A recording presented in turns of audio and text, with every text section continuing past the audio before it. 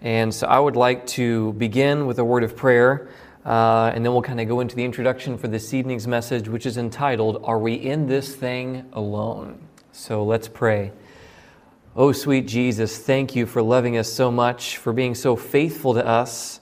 And Lord, we ask, as Chingo sang, that you would fill our cups tonight, that you would speak to us, that you would bless us, and that we would hear your plan for our lives more clearly than we ever have. And we ask this in Jesus' name. Amen.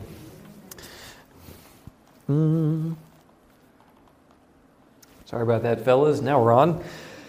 So in our last meeting together, many of you made a decision to give your lives to Jesus or to recommit your lives to Jesus, and making that decision is literally the best decision you have ever made in your life.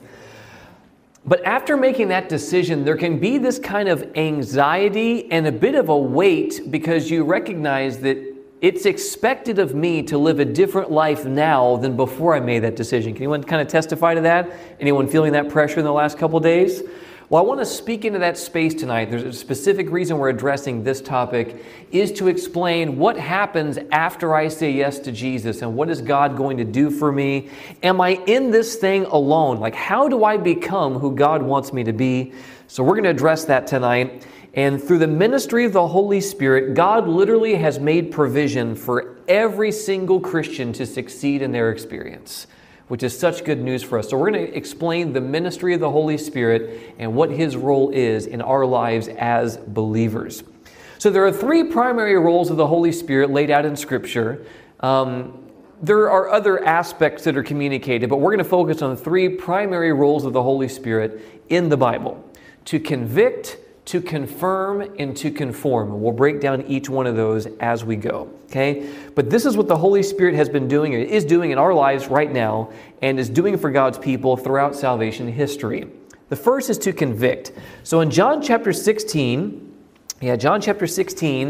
it says this. This is Jesus speaking. It'd be in red letters in your Bible, I'm sure.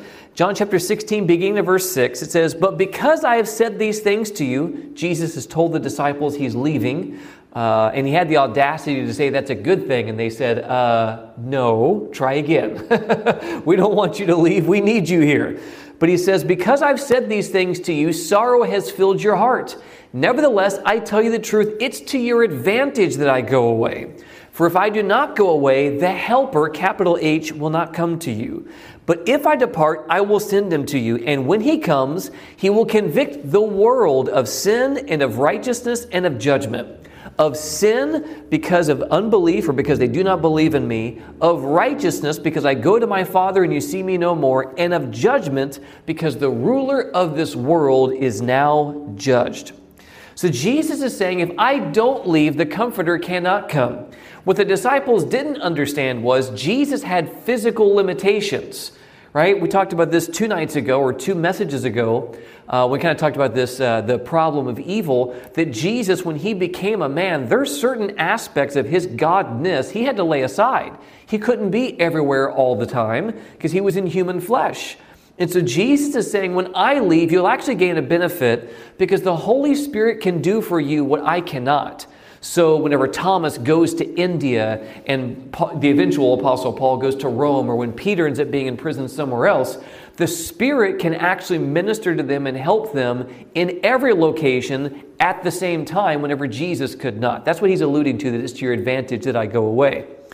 So according to verse 8 then, who is the object of the Spirit's work? On verse 8 here up on the board, who is the object of the Spirit's work? The world. So he says that the Holy Spirit's going to convict the world of sin, of righteousness, of judgment, which implies that the Holy Spirit is not just reserved for religious people. He's actually doing a work of convicting people who are outside of a relationship with Jesus that they need Jesus, that they have not believed in him, but he would love for them to. As we talked about last meeting together, first of all, because he believes in them, and second of all, because of what he can do for them when they accept him as his Lord and Savior. Does that make sense? So the Spirit of God is actively pursuing people who do not know him. And some who are in this room this evening are fruit of that very thing. Some of us had young people showing up to our doors, or friends or neighbors or church members showing up to our door, giving us an invitation, right, to hear the teachings of Jesus that are changing your life. That's evidence of the Spirit of God doing something for you, maybe before you even knew Him or were committed to Him. Some of us made recommitments or commitments that we haven't been walking in or never knew to walk in for years. And yet you are freshly in a brand new experience of the gospel transaction, not just of Jesus saving your life and your soul, but also doing a work of drawing you to Himself and growing you and teaching you. And we're going to learn about that more this evening. So He's convicting the world of their unbelief and that they need to believe in Jesus. And some of us have responded to that even in recent days. That's such a blessing, such a precious gift. But now, according to so that's verse 8, He's going to convict the world of sin, of righteousness, of judgment. Why does He convict them of sin according to verse 9? Why does He convict them of sin? Because they don't believe in Jesus, right? So that's the Holy Spirit pursuing and convicting people. But then the second reason that's given, according to verse 10, right? Well, let me say this.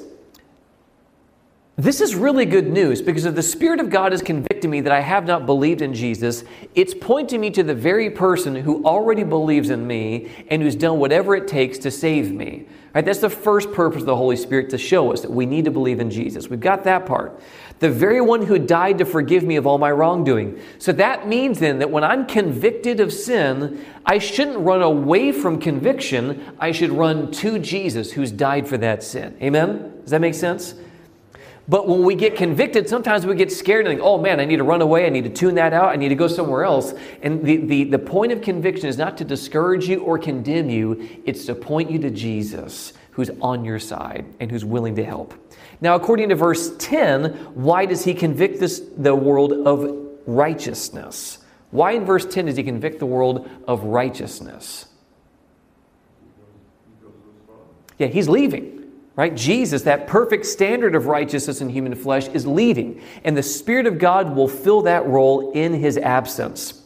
And then He convicts of judgment, according to verse 11. Why? Why is He convicting the world of judgment? Because the ruler of this world is judged. Anyone have a guess on who the ruler of this world is that He's referring to? Satan. Right, in John 12:31 and Luke 4:6, He alludes to this very idea. He's the ruler of this world. And so the point is, if God didn't let Satan off the hook whenever he sinned, what makes us think He's going to let us off the hook if we're His friend and followers, right? Right? He's letting us know that we need to believe in Jesus, who's died for the sins of the world. We also need to trust in His righteousness, not in our own, and that there's a judgment coming where all of these things matter. So the Holy Spirit, out of God's goodwill towards humanity, broken, fallen, and disobedient humanity, He's giving an appeal. Hey, you are not in a place that's going to serve you, right? That's really going to benefit you right now. I encourage you, I implore you, believe in my Son. Trust in His righteousness, and He can prepare you for the judgment that's to come.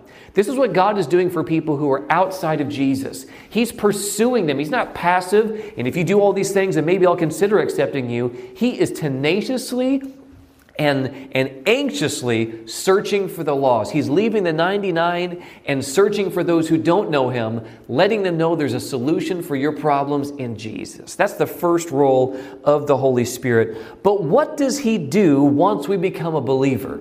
That's the second phase, confirm. In Ephesians chapter 1, okay, and this is on the board, but you can turn there if you'd like to. In Ephesians chapter 1, beginning of verse 13, it says this: In Him, speaking of Jesus, you also trusted after you heard the word of truth, the gospel of your salvation. We talked about that 2 nights ago. In whom also, in Jesus also, having believed, you were sealed with the Holy Spirit of promise, who is the guarantee of our inheritance until the redemption of the purchased possession, to the praise of His glory. So the Holy Spirit is serving a function in verse 14. What is that function? He's a guarantee. Another word that could be used here is a deposit or an earnest. Literally, the Holy Spirit is serving that function. How many people in this room have ever bought like a large ticket item, like a vehicle, or maybe an all-terrain vehicle, or a recreational vehicle, or a house? And when you do that, you have to make some form of down payment, right? They're not just going to say, hey, oh yeah, I'll give you a Tesla, take this thing and walk out. We're good to go. No, they want to know that you're good for this, Right? You're going to put something forward that declares, I'm good for this. And there's a contract at that stage where there's an agreement between you and the seller that on this date, I'm going to seal the deal. This is literally one of the functions the Holy Spirit is serving for you and for me. That when we believe in Jesus, the Holy Spirit is testifying in heaven that Jesus is standing on behalf of this individual and he's good for it. That if this person is believing in me, they are testifying, the Spirit is testifying in heaven, this is one of our people. I know it doesn't quite look like it right now, but Jesus is doing a work in their life, and I'll vouch for this process right now. Now, this is not one of those sign the papers and it's good for the rest of your life. Like, this is a decision we need to walk in. If they're going to give that much trust in us, right, we do need to walk in that decision and not just, say one thing once in our life and then live a completely different life. That's not how this works. Right? You need to stay walking in this decision to opt into that and to receive this benefit. And so this is the promise that God has made, so that when we become a believer in Jesus, that Spirit that was outside of us, convicting us, now comes inside of us and seals us and acts as our guarantee that when Jesus comes to seal the deal, we're going to make it.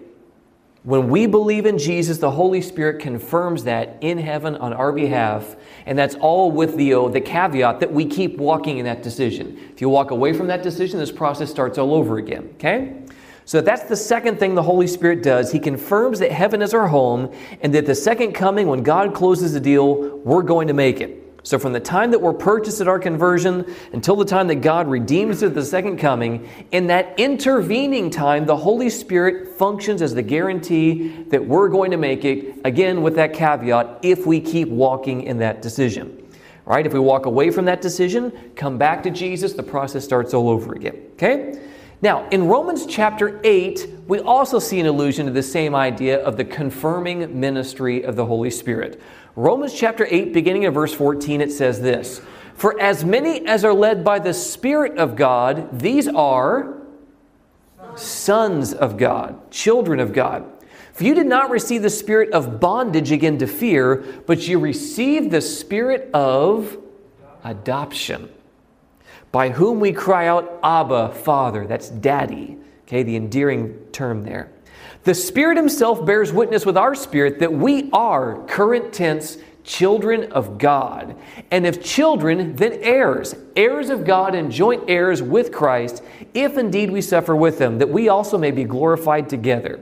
This is fantastic news, that when we believe in Jesus, the Spirit confirms that you're going to heaven, and He confirms that you are a child of God. Current tense, child of God. Amen?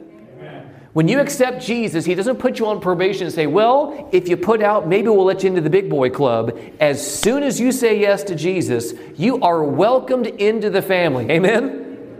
You are welcome. But here's the thing about adoption, that when you're adopted into a family, how much do you really know about that family at that stage? You know nothing. You don't know what's expected. You just know that you are accepted. Right? All you know is that you are loved, that you are valued, that you are welcome here, and that's enough. Amen? That's enough to begin with. I don't know what this is all going to look like. I'm but a babe. I'm but a child. I'm new to this family. But what I do know is I didn't have a home.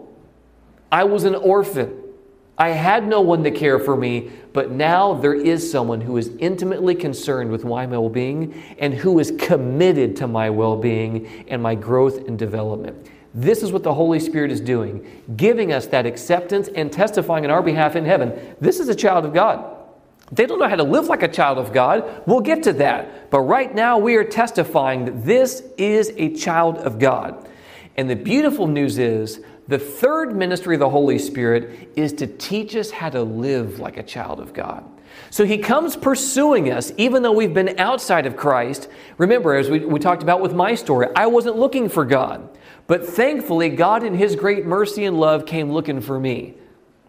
All right, that was the ministry of the Holy Spirit, convicting me that I hadn't believed in Jesus.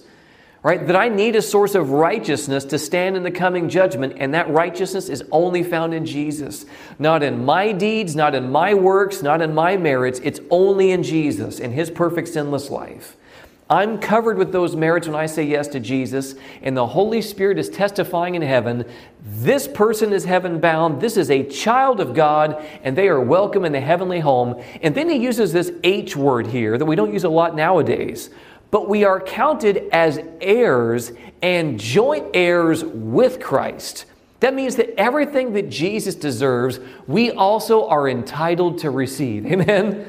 That is fantastic news. Very good news. So the third ministry again of the Holy Spirit, he comes looking for us when we aren't believing in Jesus. He seals us and vouches for us in heaven and claims us as God's precious child. And the third ministry is he teaches us how to live like a child of God. And we see this also in Romans chapter 8, but go a little bit earlier in the chapter, Romans chapter 8 beginning in verse 1. It says, there is therefore how much condemnation for those who are in Christ Jesus? None. Let's say amen to that.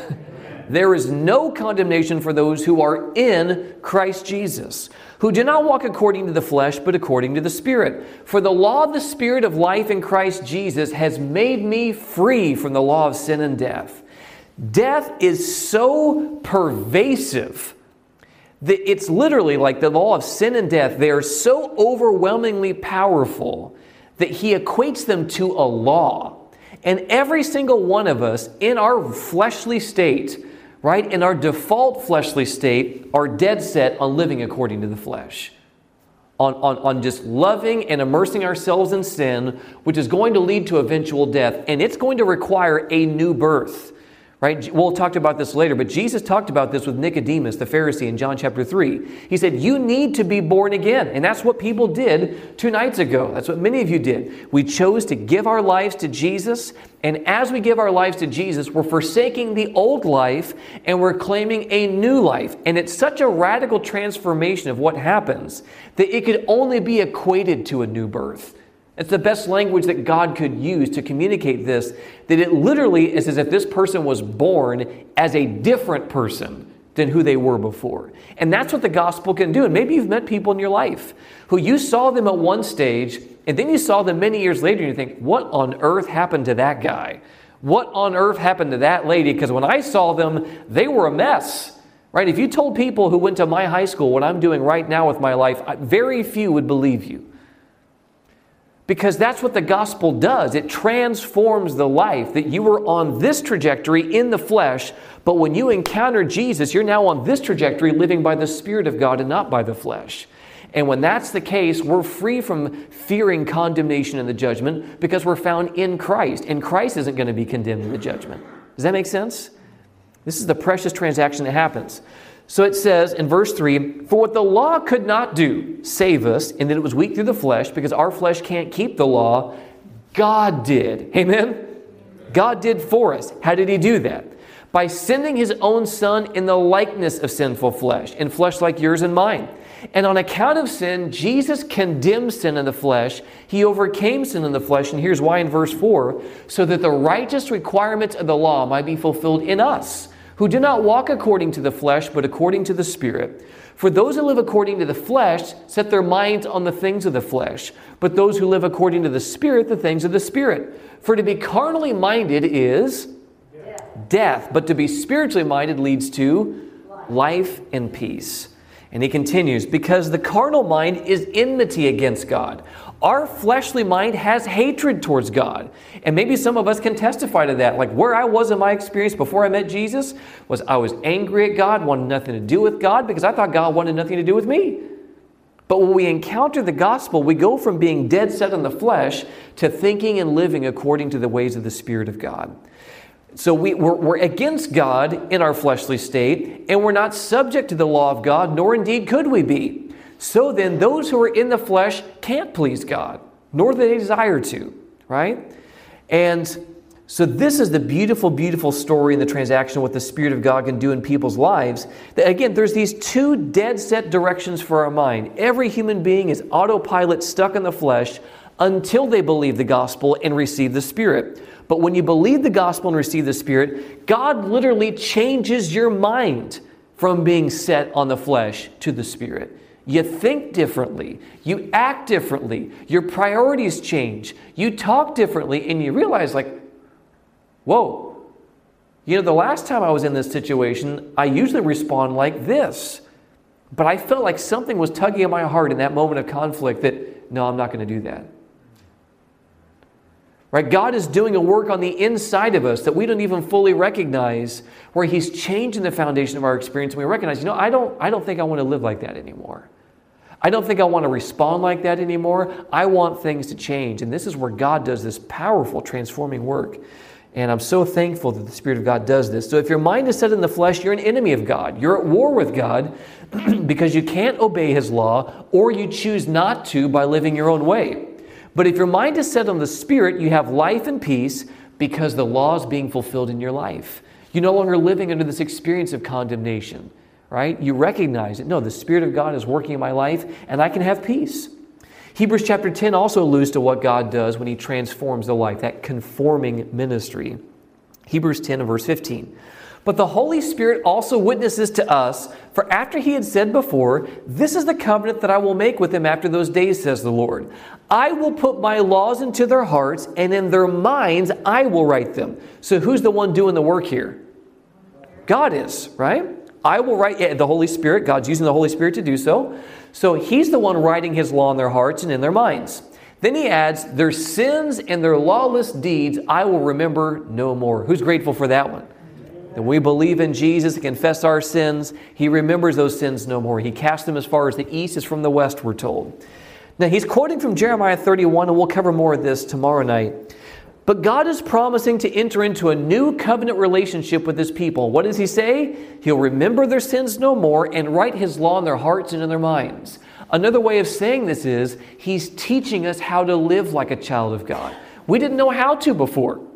All we knew is that we were adopted into a new home, but we don't know how to live that new life. And the good news is you don't have to figure that out. The weight isn't all on you guys. Just because you said yes to Jesus, that doesn't mean that you get temporary relief in a life full of religious bondage instead of sinful bondage. That's not what this is about. And we're no longer subject to bondage, but we're adopted, we're told, right? So He doesn't want you to live in this experience of, okay, I was a slave to my impulses before, but now I'm a slave to all these expectations that I can never achieve. God would never do such a thing. God is reasonable. So when God says, give your life to me, He's even promising to not just teach you how to live like a child of God, but to empower you to live like a child of God. Amen? You're not alone, beloved. When you say yes to Jesus, you don't have to walk this road alone. He'll give you strength to handle those difficult situations with tact and perfect wisdom. He'll give you strength to be a person of integrity in the workplace when last week you weren't. He'll give you the ability to be a better parent than you were a week ago. He'll give you the ability to be a better spouse than you were a week ago, and a better son and daughter. That's what Jesus does. Now, it's a process. Right, this process of growth and transformation is the work of a lifetime, but it is a work that ends in success, and God's not going to leave you if you don't leave Him. Amen? And if you do leave Him, He will chase you down and remind you, you're still my child. I still love you, and I miss you, and I wish you'd come back. Because that's the type of God that we serve, beloved. That is a God worth serving. Not someone who says, oh, you're leaving? Well, I'm done with you. Good luck with your life. You had your chance. That's not how God operates. He will not give you rest until you breathe your last breath. And even then, He will miss you for eternity. That's the God of the Bible, beloved. He wants you in heaven. And we even see this because He's convicting you before you even know Him that you need Him. And then when you say yes to Him, He says, absolutely, heaven, check it out. That's my daughter. That's my son. I'm proud of them. I love them. Welcome them to the family. And then He tells them, hey, watch what I can do in their life when they surrender it to me. And He transforms us and makes us into a child of God and teaches us how to live like a child of God. So He convicts us of our sin, and then He confirms that when we believe that we're a child of God going to heaven, then He begins to teach us how to live like a child of God by God writing His law in our heart and on our mind, by transforming us. And this is what happens when we let the Spirit of God do what it does best in our lives. Galatians chapter 5, well, we'll start with what happens when we don't let that happen. Then we'll cover what happens when we do. Okay? This is Galatians 5, verse 19. It says, now the works of the flesh are evident. This is what it looks like to live in the flesh. And this may be your life story. If you had a biography, it may look like these verses before you gave your life to Jesus. That's what my life looked like. Now the works of the flesh are evident, which are adultery, fornication, uncleanness, lewdness, idolatry, sorcery, hatred, contentions, jealousies, outbursts of wrath, selfish ambitions, dissensions, heresies, envy, murders, drunkenness, revelries, and the like, of which I tell you beforehand, just as I told you in time past, that those who practice such things will not inherit the kingdom of God. These types of lifestyles are out of harmony in the way in which the Spirit of God operates. But the good news is, when we're in that condition, God is not disinterested in us. When it says that they will not inherit the kingdom of God, it's because they made a choice to not receive the invitation to the kingdom of God. Are you understanding the difference? It's not that God has a posture of being against you. It's that He's honoring your posture of being against Him. He's honoring your choice. You don't want heaven? I'm going to keep reminding you that there's place for you, but I'm giving you freedom to make that choice. Because God only works in the premises of love, and love requires freedom, and there's a risk in that. That I can show love to you, and you can spurn that love and do you. That's the parameters God has to work through for love to be possible. So this is what your life is going to look like by spurning the love of God. It's going to look like this, carnal and fleshly. But God is not against you. Why would He send Jesus if He was against you? He's clearly for you. He's trying to help you understand that this is not a life that's going to lead to fulfillment and happiness. It's a life that ends in condemnation, and I don't want that for you. So I would encourage you to receive the Spirit, who can make this next couple verses a reality in your life. But the fruit of the Spirit is love, joy, peace, long-suffering, kindness, goodness, faithfulness, gentleness, self-control. Against such there is no law. Amen? There's no law against this type of life, beloved. And those who are Christ have crucified the flesh with its passions and desires. And if we live in the Spirit, let us also walk in the Spirit. That's the invitation that's given to us. You need love in your life. You need peace in your life. You need joy. You need to learn how to be gentle, how to have self-control. Literally, God is willing to give that to you. But that happens by responding to the gospel and receiving the Spirit of God. That's how you find it. If you're looking for love and joy and peace in any other direction than accepting the gospel, you're not going to find it. You're not going to find it. And many of us can testify to that. I was looking for love and joy and acceptance in illicit relationships. I was looking for love and peace in climbing the corporate ladder. I was looking for acceptance and peace in the bars. I was looking for it in places of revelry, and I didn't find what I was looking for. All I found was more misery, more emptiness, and this feeling of futility. But when you come into the presence of Jesus, who, like with the woman at the well, can tell you everything you've ever done and still love you, that's where true peace is found. That's where true love is found. That's where true joy is found. You're not going to find it out there, but you can find it with Him. Amen? So which life would you prefer? This one or this one? What do you think? The first one or the second one? You know, I've been giving this Bible study for 10 years, and not one person, done it hundreds of times, not one person has said the first one. You'll never believe it. So you want that life? This is the way you get that life, by getting the Spirit. And the way you get the Spirit is by believing in Jesus when you're convicted. Then you become God's child, and then He teaches you how to live like His child. That's how it works, beloved. And that is a well that never runs dry. He is more than willing to bless and provide for His people. So when you feel convicted that you're living the life you should not have lived, believe in Jesus and you'll receive the Spirit of God. And when you receive the Spirit, He says, heaven is now your home. You are my child. And now let me teach you how to live like my child. Let me fill your life with my law, which leads to love, joy, gentleness, and goodness. That's how this process works, beloved. So listen to this. This is in John chapter 14, beginning of verse 15. It says, if you love me, in the original language actually says, if you love me, you will keep my commandments.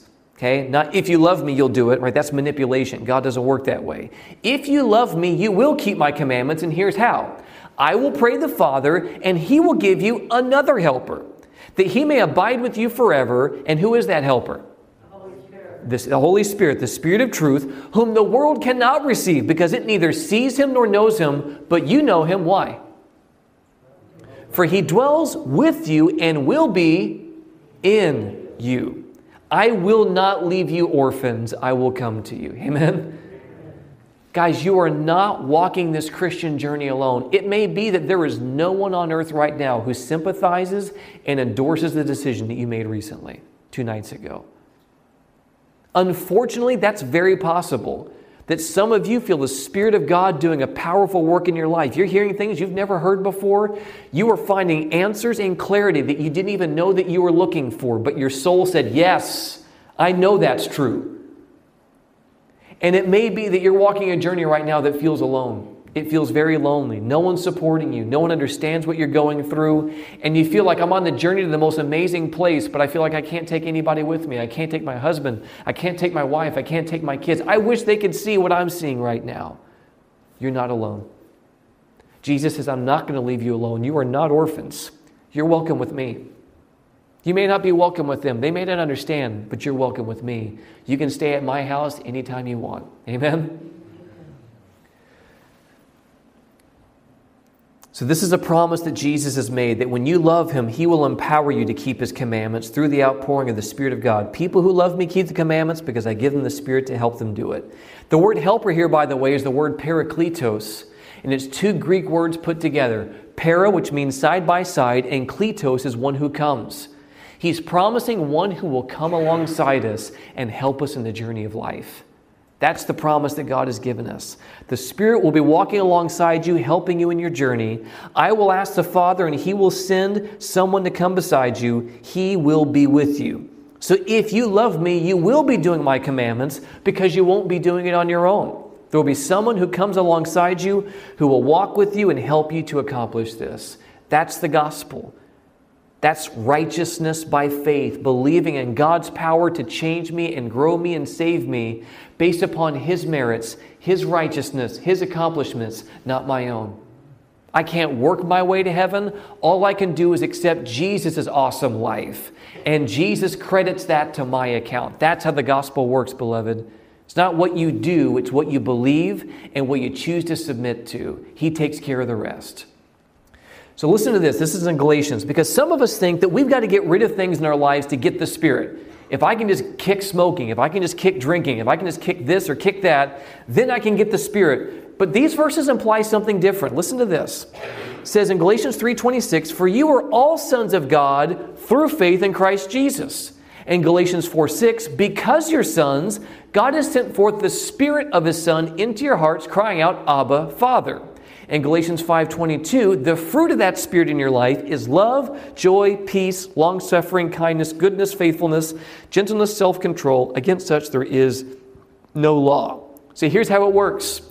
You have faith in Jesus. You become a child. When you become a child of God, then he sends the Holy Spirit into your life.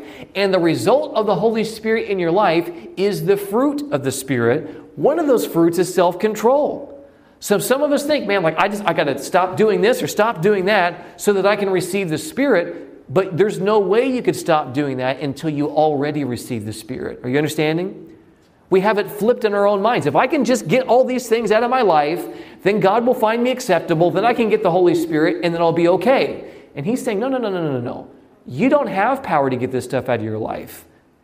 You are assuming you have power that you do not have. What you need to do is believe in Jesus. What you need to do is receive the gospel. And when you believe the gospel, then he sends a Spirit into your life, and it's the Spirit that gets the other stuff out of your life. Amen? You got to pour in the good water to displace the bad water, not get rid of the bad water and hope good water will come. This is how this process is meant to work according to Galatians. Okay? So there are many people who have a very discouraging Christian experience, and they're asking themselves, if I'm really a Christian, right? If I'm really a Christian, why do I keep struggling with this? But the reality is this, beloved. What you need to do is believe the gospel. Believe that God loves you. Believe that when you receive the gospel, it unleashes the power of God in your life, and he'll take care of whatever you're dealing with today. That's how this process works. Okay? This is what unleashes the Spirit of God in your life. And Jesus said this to Nicodemus in John chapter 3. Nicodemus is struggling because Jesus is saying he's equating the Spirit of God to the wind. right? It moves in ways that are beyond our comprehension. It's like the wind. We don't know where it came from or where it's going, but we see evidence that it's doing something. This is the way the Spirit of God works in your life and in mine, right? You can tell by the leaves in the trees that there's wind blowing, but you don't know where it's coming from or where it's going. It's the same way with the Spirit of God. He's doing a work in your life that you know nothing about. But He does give it evidence that He's working. Right? He's doing stuff. He's laying a new foundation in your experience, clearing the faulty foundation, laying a new foundation, strengthening and doing so forth. But just because you've accepted Jesus and you don't see everything leaving your life all at once does not mean that the Spirit of God is not active in your life.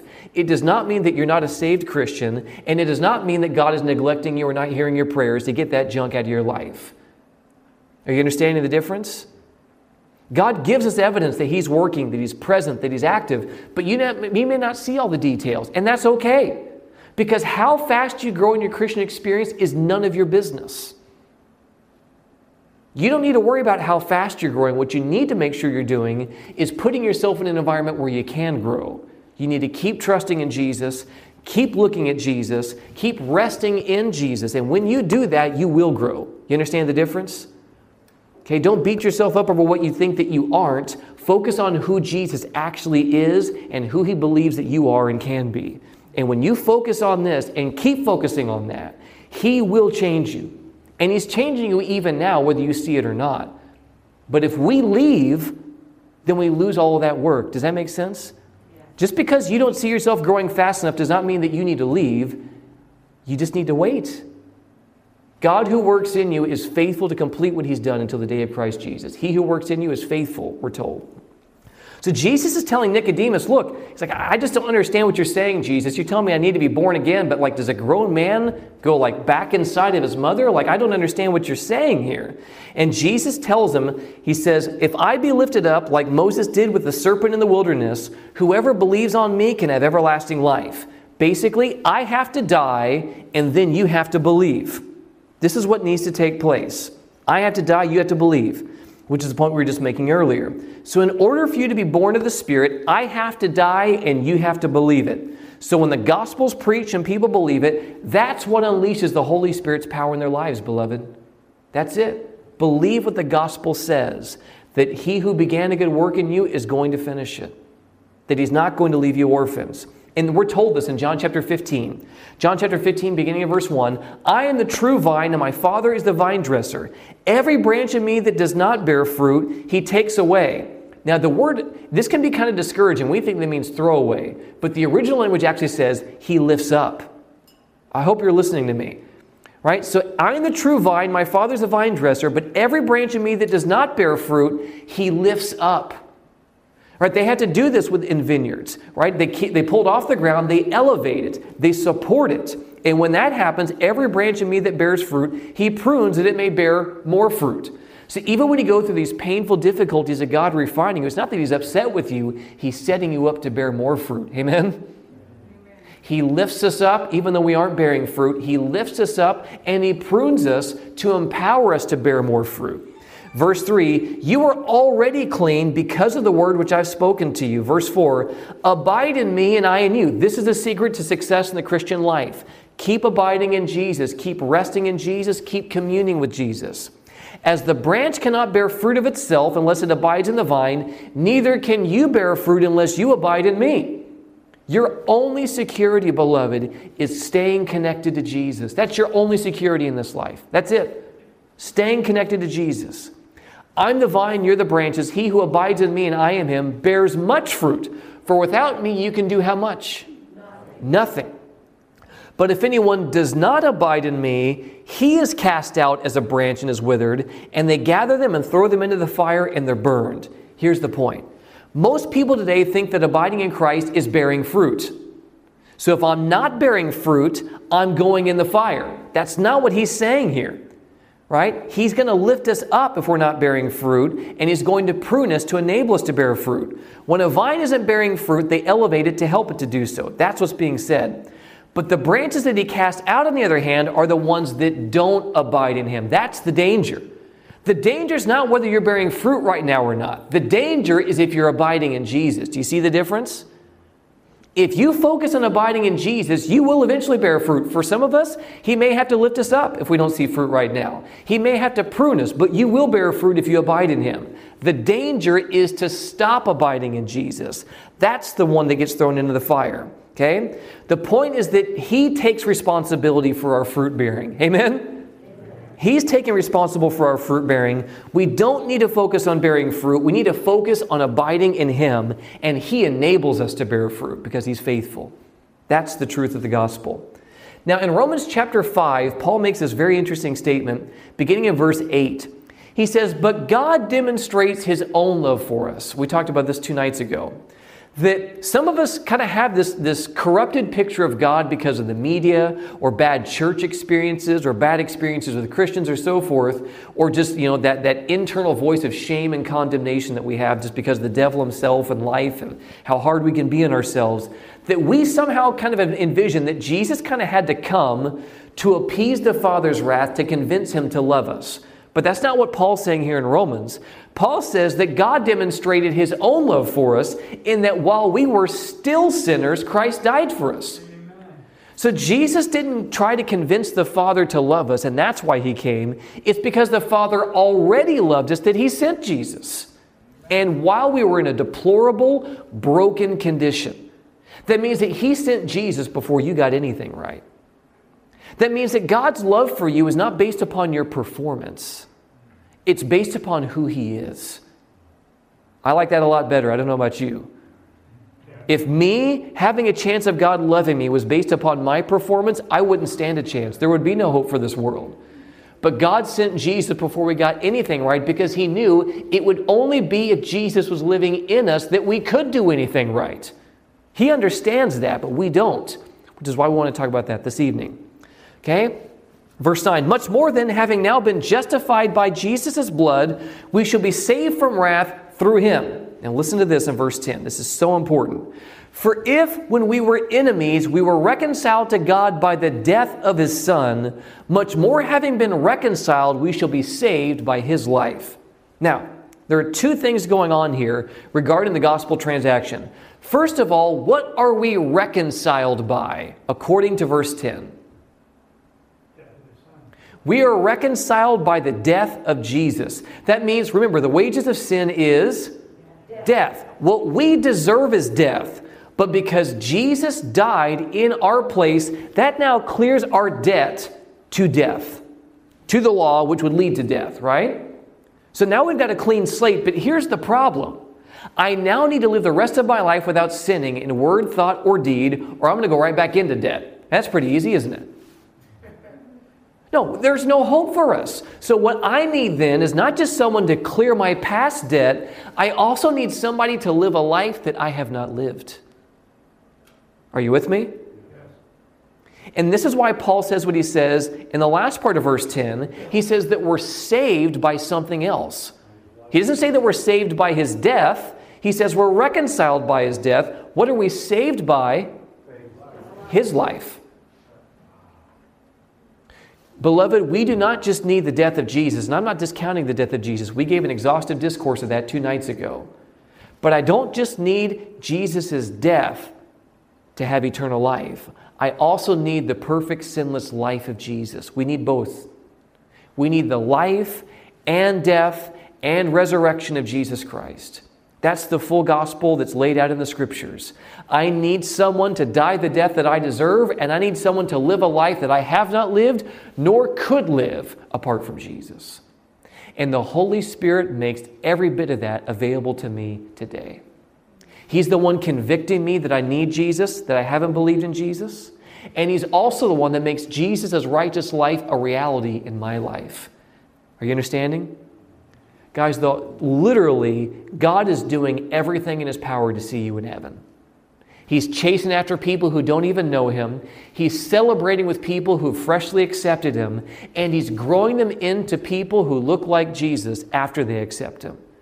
Everything that's needed for us to find holiness and healing and forgiveness in this life is all accounted for in the ministry of the Holy Spirit and in the life, death, burial, and resurrection of Jesus. It's all there, beloved. Who would say no to that? The problem is the world doesn't know this. Many people feel that God has a posture that's against them. What they don't realize is everything God is doing is making it abundantly clear He'll do whatever it takes to see you in heaven. But He needs you to respond. Amen? He needs you to respond. That's the point. So if all I had was the death of Jesus, I would have no hope of eternal life. My past debt would be cleared with no hope of living a victorious life going forward. So I'm not going to sugarcoat this. God does desire us to live a life that's going to be free from sin, but that weight's not on you. Your responsibility is to abide in Jesus, and Jesus is the one who ensures that you bear that fruit. Amen? He does intend for us to overcome. If He didn't, why did He send Jesus to suffer and to die on our behalf? And to live a life that we haven't lived? That makes no sense. Why would God say, oh, no problem, you're just going to keep messing up until I come, but it'll be okay? No. God does want that for you. He does want you to have a life that's free from shame, that's free from condemnation and misery. The difference is the weight's not on you. God is promising to do in, through, and for you what you could never do in your own flesh. For what the law could not do, save us, and it was weak through the flesh, God did by sending His Son in the likeness of sinful flesh, in a flesh like ours. And on account of sin, He condemned sin in the flesh. He overcame sin in the flesh, according to verse 4 of Romans 8, so that the righteous requirement of the law might be fulfilled in your life and in mine, who do not walk according to the flesh, but according to the Spirit. That's reasonable, beloved. I think that's very reasonable, that whatever God expects of me, God is willing to provide for me. I can roll with that. I don't know about you, I can roll with that. That's the beautiful story of the gospel. He's provided the means necessary for us to overcome by sending Jesus to live a perfect life that we have not lived, and by empowering us to live Christ's life through the working of the Spirit in our lives. I want to close with this with a quote here from David Platt. He wrote a book called Radical, Taking Back Your Faith from the American Dream. Beautiful, beautiful quote. It's kind of long, but it's so good, I'm just going to do it, okay? If you then, so he's quoting from Luke 11, if you then who are evil know how to give good gifts to your children, how much more will your Father in heaven give the Holy Spirit to those who ask Him? And so he starts commenting on this verse now in Luke 11. He's saying that when we pray for the Father's provision, we will find that His provision is good. And the more that He provides for us, the more we will trust Him as our Father. But then he quotes Matthew 7. If you then, though you are evil, know how to give good gifts to your children, how much more will your Father in heaven give good gifts to those who ask Him? And then he asks a question. Do you notice the difference here? In Luke 11, he says He'll give the Holy Spirit to those who ask Him. And Matthew 7, he says He'll give good gifts to those who ask Him. He says, but why does Luke 11 refer to the Father giving the Holy Spirit? To be honest with you, I used to think, what if I wasn't asking for the Holy Spirit? What if I was asking for something else? Why does Jesus say the Father gives the Holy Spirit in response to our prayers? The answer to this question uncovers the beauty of the Spirit of God in our lives. Think about it this way. Maybe you're going through a struggle in your life and a tragedy strikes you or someone close to you and you're hurting. So you go to God in prayer and you ask Him to comfort you. Do you realize what God does? He doesn't give you comfort. Instead, He gives you the Holy Spirit, who is called the Comforter. The Holy Spirit literally comes to dwell in you and puts the very comfort of Christ inside you as you walk through your pain. Suppose another time you're making a big decision in your life and you need help. You have a couple different options before you and you need guidance to decide which way is best. So you ask God for help, but He doesn't give you guidance. Instead, He answers by sending the Holy Spirit, who is the guide. God sends the helper who will live in you and not only tell you what decision to make, but also enable you to make that decision. Yet another time you need discernment, and God gives you the spirit of wisdom. At other times you need strength, and God gives you the spirit of power. Still other times you ask God for love, joy, peace, patience, kindness, goodness, faithfulness, gentleness, self-control, and He gives you the Spirit who makes all these things a reality in your life. The Holy Spirit is the comforter, the helper, the guide, the very presence of God living in you. This is the promise of God in prayer. We ask God for gifts in prayer, and He gives us the giver. We ask God for supply, and He gives us the source. We ask God for money, and He doesn't give us cash. Instead, so to speak, He gives us the bank. When you really contemplate it, this seems bold, doesn't it? To go to God and say, God, I know You're busy running the universe and keeping all of creation alive, but I had this problem in my life. And God, I don't really want comfort for the moment. and I don't really want guidance for the moment. Would you just come down, live in me, and walk through this for me? Isn't it pushing the envelope to ask the God of the universe to come down and take residence in you and me? And listen to what he says next. What Jesus is saying, though, is that God our Father delights in this. He delights in giving us himself. He puts his very power in us so that we might have all we need to accomplish his purposes in this world.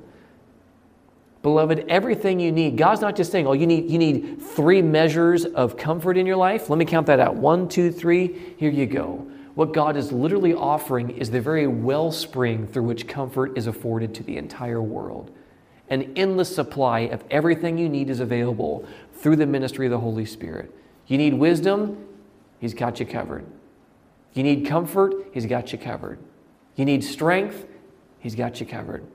There is nothing in the Christian experience that is not accounted for in the life, death, burial, and resurrection of Jesus and the outpouring of those riches through the Holy Spirit.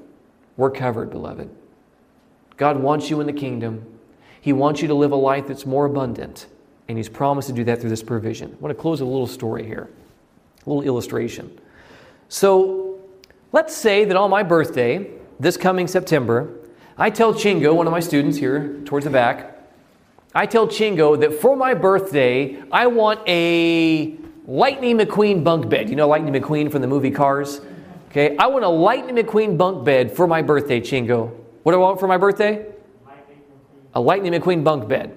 And I'm serious, Chingo. For my birthday, what I want is a Lightning McQueen bunk bed. Okay? Then a week or two goes by, and I come up to Chingo, and I hand him a check and say, and by the way, here's the money for that bed. And I go on my way. Some months go by, September rolls around, and somebody rings my doorbell on my birthday in September. And I open the door, and Chingo's standing there, and behind Chingo is a moving truck. And a moving truck has 2 brawny guys with the little, support vests and suspenders carrying out a brand new Lightning McQueen bunk bed with a big old red bow on it. And I look at Chingo, and I look at the bed and thought, how did you know? Chingo, I love you so much. Thank you. How did you even know? This is exactly what I wanted. I'm so thankful. Thank you for giving me just what I wanted.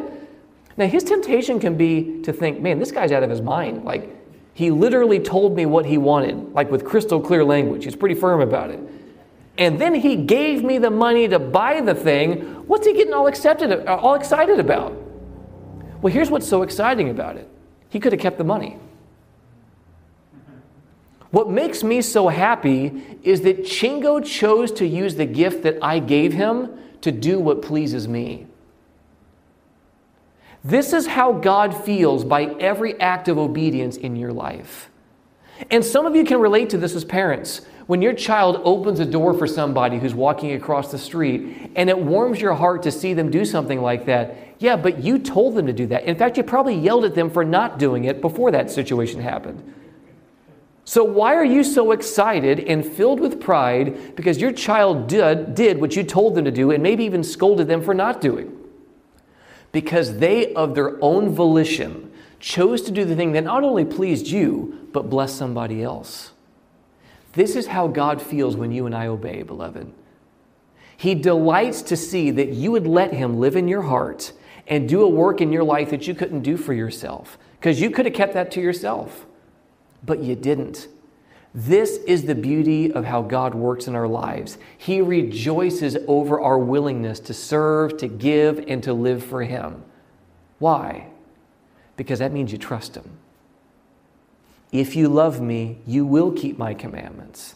And I'll send you the Holy Spirit to make that a reality. When we do the things that please God and bless the world around us, it makes him so happy. Not because you did deeds to appease an angry God, but because you trusted him enough to let him live in your heart. Because every deed of obedience, I'm just going to be blatantly honest this evening. Not that I've been lying to you until now, but God is not impressed with your obedience. You know why? Because he's the one that did it. He loves that you're letting him live in your heart and transform your life and make you into a better person. But He's not impressed by that, because He's the true source from whom all blessings and obedience flows. The question is, when you say yes to Jesus, will you let Him have all of you? Not just part of you.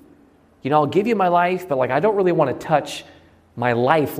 I'll give you my willingness and my heart of sorts, but I want my life to remain exactly the same as it was before you came into my life. It doesn't work that way. The question God is asking from us this evening is, would you give Him all of you? Would you be willing to trust Him with all of your heart, all of your mind, all of your soul, and all of your strength? Last study, we gave our lives to Jesus. Right? Will you let that Holy Spirit come alongside you and help you live as God's son or daughter? That's the question. And 2 nights ago, we gave our lives to Jesus. And what we've learned this evening is that God is going to be doing something in your life right now that is beyond your wildest expectations because you trusted in Jesus. And now that you've trusted in Him, you can now know that the Spirit is going to function as the guarantee that you're going to heaven if you keep abiding in Jesus. The Spirit will testify on your behalf that you are a child of God, and the Spirit will be teaching you how to live like a child of God. He'll come alongside you and enable you to live a life that's filled with love, joy, peace, goodness, and self-control. But what we need to be doing now this evening is praying, God, would you make that a reality in my life? I know there's things you're going to want to do in my life, and I'm kind of scared by that because I don't know what this is going to look like. I don't know where we're going together, but if what this guy is saying tonight is true, then I can trust that if I just put my hand in yours, you're going to take me exactly where I would choose to go if I knew what you knew. I believe that the only things that God requires His children to do are the things that they would voluntarily choose to do if they knew what He knew. The only things that God is going to ask of you, and the only direction that God is going to lead you, is the very place that you would voluntarily choose to go if you knew what He knew. So I want to invite you to join me as we pray and to give Him permission to do just that. Lord Jesus, as every head is bowed and every eye is closed, Lord, we're recognizing that you truly are for us and not against us. Father in heaven, we also see that you are for us and not against us. And we want to thank you for the precious gift of the ministry of the Holy Spirit. What gives us the assurance that we're not in this Christian journey alone, even if we feel like we're alone on this earth, based upon the decision that we've recently made. You're not leaving us alone. You will comfort us. You will not leave us orphans. And so, Father, we're recognizing that if you would do that much for us, the least we can do is go all in for you. And by simple raising of the hands this evening, if you recognize the Spirit of God is asking you for permission to come into the deepest, darkest depths of your heart and to begin that work of cleansing and transformation, and that you want to testify, I'm open to that. I want you to do for me what I cannot do for myself. And though I'm scared and don't know where this is going, I do know that I can trust you. Because if Jesus paid the price we heard about 2 nights ago, and He's sending the Spirit that we've heard about tonight, I have nothing to worry about. I have nothing to fear for my future because I know what God has done in the past and what He's teaching me right now. So by simple raising of your hands to heaven, if you realize that Jesus is asking for deeper access into your heart and you want the Spirit to do that work, raise your hands this evening. Lord Jesus, you see our hands and you know our hearts. My hand is raised. God, I don't want to stop in my growth. I don't want to plateau in my growth. I need more of you in my life than I have ever needed. And I'm praying that you would do that for my friends here this evening. God, bless us. Do in, through, and for us what we cannot do for ourselves. And I pray, Lord, that you would cover our sins with the blood of Jesus. Our sins of independence and demanding to do things our way.